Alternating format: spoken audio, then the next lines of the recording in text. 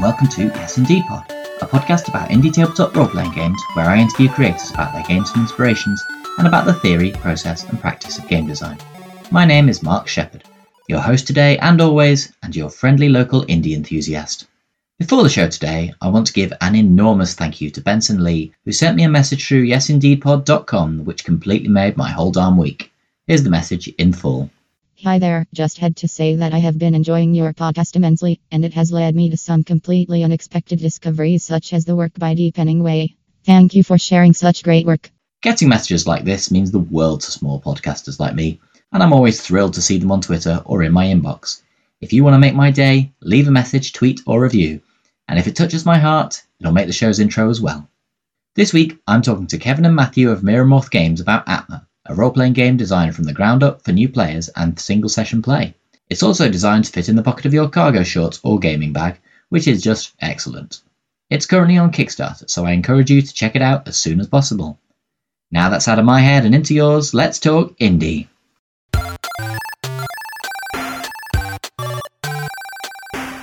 Today we're interviewing Kevin and Matthew of Meromorph Games. Hi there. Hello. Hello. Why don't you take a moment to introduce yourselves and tell us what you do in indie tabletop role-playing games? Yeah, so thanks for having us. So I'm Kevin. I am, one half of Meromorph Games along with my twin brother, Matthew. Yep. So yeah, we are literally just a tiny two-person, game thing. We do this mostly for fun on the side. We're actually just venturing into our first foray of making a role-playing game. We have been playing role-playing games in varying capacities for years now.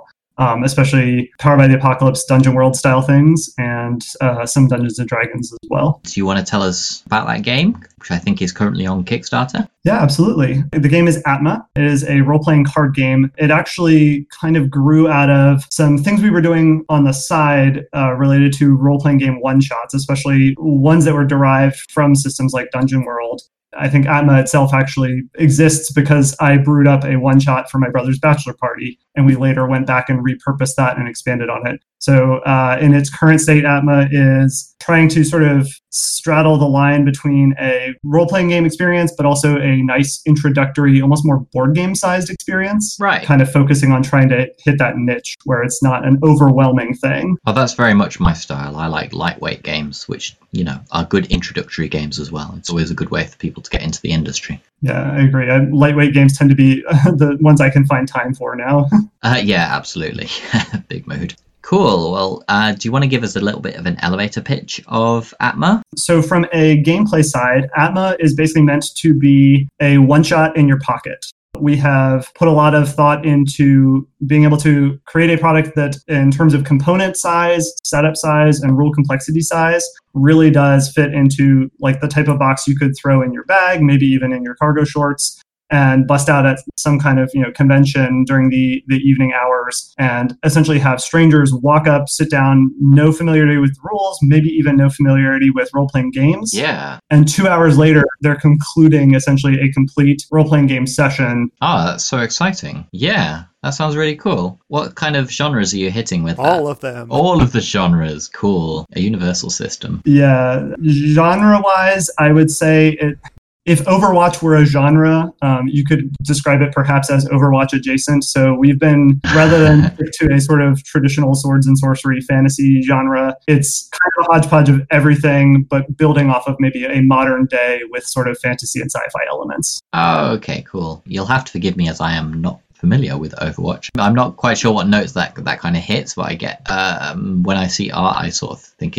of a kind of gonzo feel, a little bit over the top and irreverent. I don't know if that kind of matches what Atma is about. Yeah, I would say, especially early on when we were trying to do the world building, we were trying to find a space between recognizable and familiar enough, so sort of building off of modern day elements, right? But with enough space that sort of anything could fit. Because at the end of the day, role-playing game experiences, you want those sort of over the top moments. So making sure that play into the world was part of it. So when we're talking about settings, then it is kind of modern-ish setting, or is it a modern alternate universe? Or we loosely framed it as modern but alternate universe, and some of that's just to free ourselves from being 100% enslaved to what has taken place in the real world. That kind of alternate timeline is always a bit more fun than copying the world that we sit in.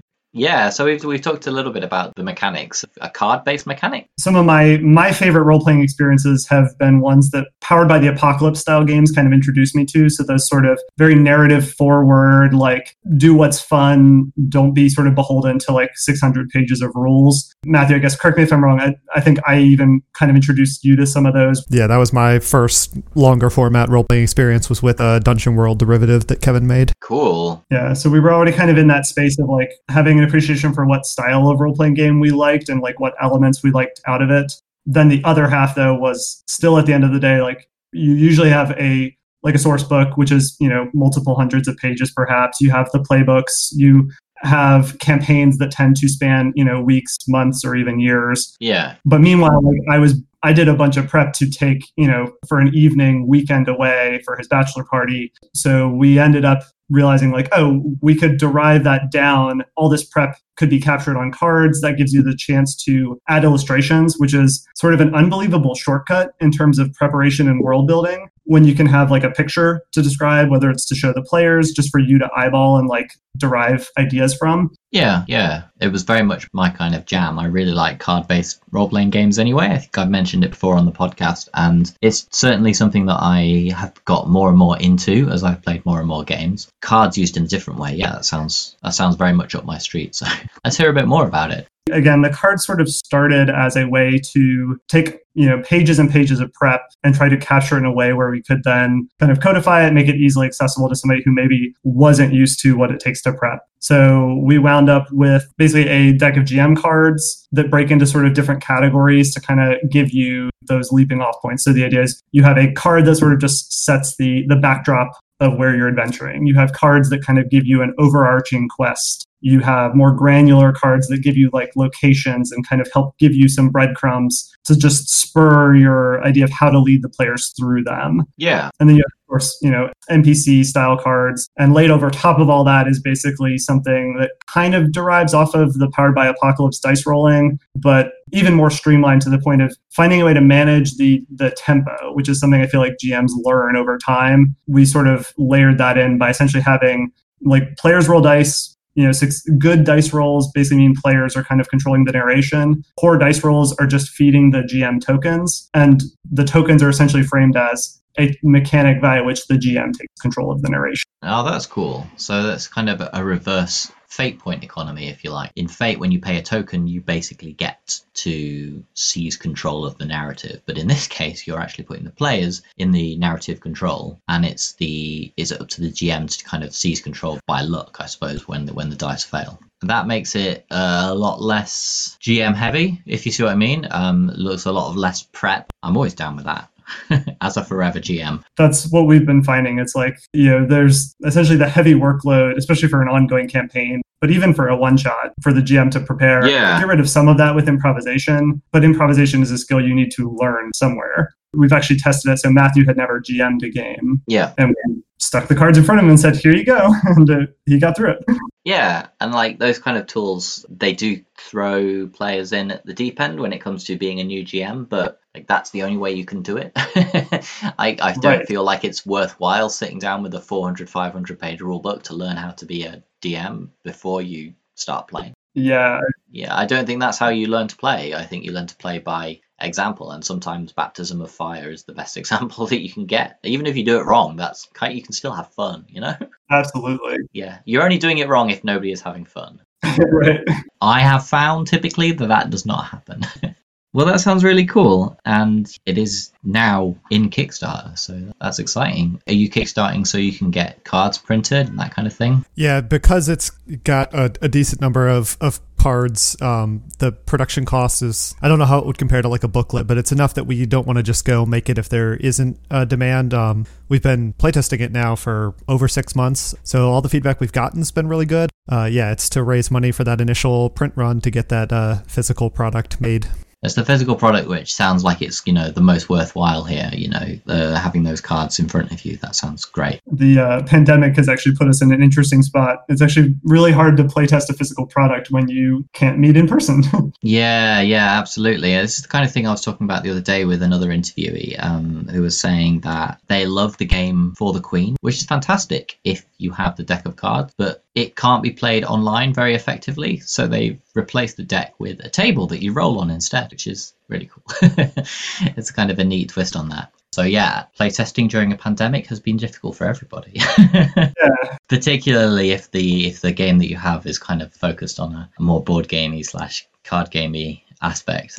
So how have you got around that? How have you been how have you managed it? That was an interesting challenge. So ironically, like what we were hoping would set Atma apart, which is the fact that unlike most role-playing games, it has physical elements besides just pen and paper. Yeah. Became a challenge. Fortunately, or I guess luckily, I have a software development background. So as part of my free time during the pandemic, I was actually able to do some rapid learning and build a crude but usable virtual tabletop specifically for Atma. Wow, that's fantastic. So, and prior to that, we had alternatives. Matthew had done a lot of work making sure we could play it via Tabletop Simulator. Is that right? Cool. Not everybody has access to Tabletop Simulator. So we were actually able to, in the course of about 3 weeks, build our own virtual tabletop. And so we've actually been using that now to run games for 2 months, I think. Wow, I'm really impressed. Is that the kind of thing that you would develop in the future? So your players can have access to an app to play the game. Would that be something that you'd be interested in doing? Or interested? Yes, that's a great question. It's possible we'll have even figured this answer out by the time the Kickstarter is running. We have found enough use in it that we absolutely want to make sure it's available to players. And the biggest questions are solely around balancing what I am technically capable of developing with what we want to make available. Sounds like a good candidate for a stretch goal then. I would love it if we wind up in a future where the backing on the physical one is enough that we can do things like just say, okay, we can make the online one broadly available. Yeah. But in the meantime, we've made, I guess, we've been using it a ton for playtesting, but we've also just left essentially the sort of first nugget of content basically just turned on for free for anybody to play. Oh, that's lovely. So one of the reasons I'm primarily interested in games that are lightweight and easy to play is that in a few years' time, I'm hoping to be able to teach my own children about how to play role-playing games. So I'm always interested in games that have these very rapid physical components that let you rapid prototype a story, if you like, that let you hash out how to tell a story in a gamified way. Mm-hmm. How accessible do you feel that your game is for young people as well as experienced role players? So I think system-wise, it should hopefully, fingers crossed, be super accessible. In fact, I made the one shot for my brother's bachelor party separately then. So we have 3 younger sisters. I actually made another version of that one shot to try kind of getting them into role playing. It wasn't entirely their jam. We only played for a month or 2. But the work that went into that also kind of bled forward into Atma. Things like simplifying the stats, like breaking away from tropes that get ingrained in your head if you've played D&D for years that don't have to be that way. Yeah, yeah. I would say that even though they didn't end up being sort of heavy role players, from a mechanic standpoint, it was all smooth sailing. Yeah. Oh, that's good. Yeah. The only thing we haven't, I guess, figured out for sure is to what level, I guess, the specific setting content, how young that. Yeah, I mean, to some extent, if you have a supervised game where it's an adult taking children through it, we can just leave elements out. It's not like we're totally beholden to the source material anyway. It's kind of that framework for a game that you pick up and run with, because if it's straightforward enough and the familiarity with established tropes that exist even in children's media are still there, then it can be really easy to tell stories with this sort of framework, which is pretty much what people want even when they're a bit older. Right. That does remind me, though, I think even early on, we had somebody who they had either played it or just joined our channel interested in playing it, who 2 seconds into reading the rules was already brainstorming how you could adapt the overall framework to content specifically for younger kids. Yeah, exactly. That's I'm actually cool. kind of hoping that pans out and he comes back to us in a few months being like, hey, I've totally redone your system specifically towards that audience, because that sounds awesome. Yeah, I'd love that. I'd love to hear if that comes to fruition. That would be wonderful. Yeah. I just feel like these games that are kind of rooted as much as in board games as they are as in role-playing games are a really good in-between step if you want to get people into role-playing games. Mm-hmm. The easiest way to do it is to attack it from an angle of you play it in a board gamey way rather than you sit down with a pencil and paper and you tell stories together, which is, whilst it's really good fun and it's very rewarding, is kind of intimidating for a first-time player. So yeah, It's interesting to me that you say, it came out of work I did for a bachelor party, because that sounds like the kind of environment where you're dealing with people who have probably not played role-playing games before. And if that was a huge success, then that's fantastic. And that's a merit to the system if you can transcribe that into a situation where you're playing with people with whom you've not played before or who have not played before. Yeah, it sounds very exciting. Amusingly, I think the the one we ran for the bachelor party, we actually didn't finish. It was still pretty early on in my attempts to boil sort of one-shots down, and I had a habit of over-planning and under-pacing. So we got, halfway through it, and then people were like, all right, we're ready to take a break. Now when we say like what we're shooting for, 2 hours, 2.5 hours, now we have some actual serious testing behind like, is that feasible? And it took a bit to get there. Yeah. Do you have ways to structure that? Like, do you have rules built in that structure that play? There are, I guess, formal ways to do it, and then informal ones, which we still kind of highlight. So one of the biggest parts, right, is like the GM fundamentally controls. Yeah. It was just acknowledging, even in the rules, that like, if you're running the game and you are not the person keeping things on track, like your game's not going to stay on track easily. And then coupled with that was, here are the tools that the system gives you to stay on track. Things like you're going to go through 3 scenes and then you're done, right? You have goals that are explicit up front. You then work to weave them into the story, but it kind of helps you streamline that portion of the narrative where everybody's like, okay, like what do we do? Let's all walk around like knocking on all the walls till we find the secret door, right? Right. It just skips you straight to, yes, there's a secret door. Yeah. And some of it is simple things like telling the GM up front, like if your goal is to stay on track for 2 hours and you're playing through 3 scenes, like keep an eye on the clock. And if you've got a scene for 35 minutes, like don't stop the fun, but be aware like you're kind of hitting the expiration date where you might want to move the action forward. Yeah, I mean, that sounds like a really good way of pacing it. If you're saying it should take this amount of time. So if you have 3 scenes, then you do the math. Yeah, that sounds very simple. Effective. And once you have the tools to like kind of understand how to pace it, then you're free to ignore them. Like, I was in a game started, I think, 2.5 hours before this interview. And I was like, oh, I'll have time. We were pacing, the GM was running it and pacing it very differently. So I was like, okay, cool. I'll have to explain my character's exit, at the end of scene 2, but all good. Yeah, there you go. So there's a prime example that it can be done. Yeah. Well, it sounds really cool. I would actually really like to see it and to try it out. It sounds very much my jam. So absolutely. Cool. So you say it's designed for one-shots rather than campaign play. Do you want to discuss what to you is more exciting about a one-shot than long-term play? I'll chime in on that first, Kevin. So Kevin got me into role-playing, and he ran a full campaign for us over, I think, more than a year. And in the time since, I've been in 1 or 2 others. But what I've found is it's very hard to keep a group together and interested, and people are having their own kids and stuff. And so it just, everything stretches out. It takes a long time, and it can be difficult, especially with the same people. And when we were starting this out, we kind of started aiming for something where it doesn't matter what availability people have. It's everybody can get together, everybody can experience it and have fun, and then you're done. And if you can't meet again next week, it's not a big deal. I agree. Like, I've never been able to hold down a group for very long at all. I had a long-term group in university. That was a long time ago. And since I have sporadically played on Mushers and on Play by Post, and the short-term format is one that a lot of people are much more willing to commit to. So the most successful games I've had have been ones that do have a defined endpoint, like The Quiet Year and Fall of Magic and games like that. And so I am really down with the idea that one-shots are a very powerful and accessible way that people can get into role-playing games, or even experienced role players can continue to enjoy them. And the other advantage is that is the format that you have for convention games. You don't have the luxury of playing a campaign over years and years and years. It's a good format. It's one I like a lot, as you can tell.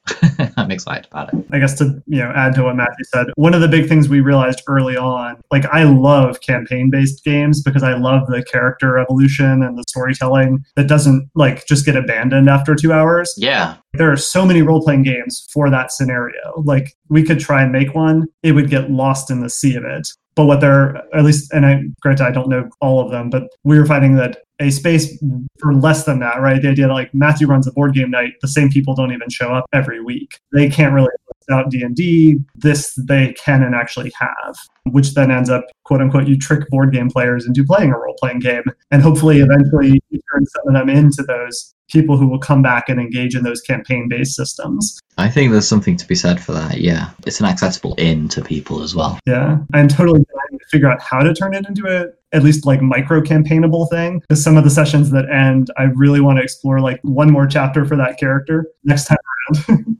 Yeah, I really like the sound of that. Now I'm sort of philosophizing a bit, but sort of wondering whether or not the format of role-playing has changed such a lot over the years, such that now, I see a lot of indie one-shot games that come about. You know, there are fewer and fewer games that are designed for a long-term play. I just see a lot of short games that are really neat and cute and concise and get themes and settings across and are kind of there to be enjoyed as a kind of smorgasbord of content, if you like. You are picking and choosing from week to week which game you would like to play. Yeah, that does involve investment on the player side, but hey, guess what? Indie needs money, so maybe that's okay for people to do that kind of thing. Yeah, I'm wondering whether it's a kind of societal shift from people playing lots of games with one group over decades of play to people just meeting up more casually and enjoying games because these games are fun, not because the other people are fun, although they probably are. Yeah, I think there's something to be said for how gaming and how players are shifting. Yeah, I could definitely believe that. And your game is part of that, yeah. I also really like your slogan, one shot in your pocket. I'm down with that. I would be the kind of person who would carry a deck of cards around in my pocket. We put a non-trivial amount of time into talking literally about the size of the box because, like, we, no joke, actually want it to fit. Yeah, in cargo shorts. I mean, yeah, I'm down with designing clothes. Actually, I'm down with designing clothes around games, but also designing games around clothes. The other way around is probably more important. That's right. If they can make a giant table designed for a game, somebody's got to make shorts designed for a game. Yeah, absolutely. Somebody must have that on Kickstarter somewhere. Gamer shorts. So I should ask you whether or not there's anything else you want to talk about. I would be remiss not to mention just how much effort my brother puts in. So it's just the two of us, which means every visual element of the game you see, he drew it. He has done art, I don't know, since January of this year. He is cranking out card art. There's something like 300 plus illustrations in the base bundle of content we're doing. So I don't know, Matthew, if you want to talk about the art, but as the person not doing it, it's really impressive. I'm one of those people that gets attracted to products that have pictures. So when we were talking about this, one of the things we knew we wanted was the ability to actually flesh out the world visually and share that with people. So we've had a lot of fun world building it together, and hopefully people enjoy it. Absolutely. It's great to work on a small team, and I'm very impressed that you managed to put it together. Just single-handedly is not the word. Dual-handedly also doesn't feel like the right word, as there are four hands between you, but, you know, there you go. So you tell us where we can find you online. You can find us, I think, at meromorphgames.com. There are links from there to our other minimal social media presences like Twitter and Facebook. We actually now have a Discord server specifically for Atma, which you can also find linked from meromorphgames.com. We would love it for anybody who's interested in the game. You're welcome to pop in. You can pretty much always find a pickup game that's scheduled to take place within the next few days. Cool. I encourage everybody to go and check that out because it does sound really cool. I think you two are quite active on the RPG Talk Discord server as well. Yeah, we've been popping in there, and I found a lot of folks who have kind of hopped over and joined us to check out the game, join a looking for group or something. So yeah, it's a good space. So it's always good to meet new people where they're sharing their work, sharing their art. So we've had a lot of welcome too from I think the Dungeon World Discord specifically has been really welcoming. Cool. All that remains for me to say is thanks very much for joining us. Yeah, absolutely. Thank you so much for having us. Absolutely no problem. Thank you. Thank you, and goodbye. All right. Have a good night. Bye.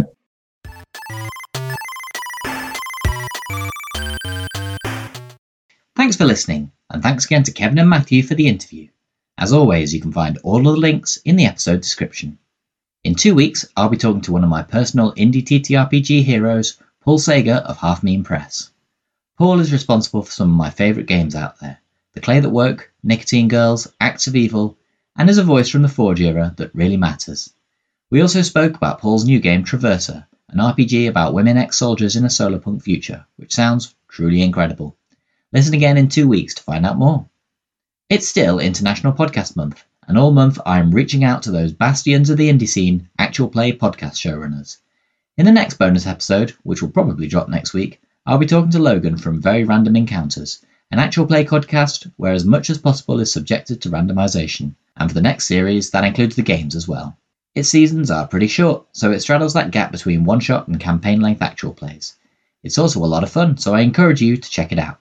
I also suggest checking out Logan's other podcast, Game Mechanics Cast, which as an interview show for game designers occupies a similar space to this one.